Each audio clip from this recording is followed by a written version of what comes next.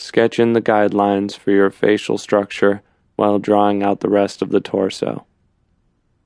Step 2. You will start defining the shape of your zombie. Add some definition towards the top of the face. Step 3. Take your time as you start drawing the shape of the eyes. They should be dark, beady, and sunken in. Afterwards, sketch the nose and the cheekbones. Add some crease lines as well towards the nose area. Step 4. After that, sketch out the open hole in the face/mouth area. Add in some marks near the mouth while sketching in various marks on the cheeks. Step 5. Now you'll draw in the teeth for your zombie.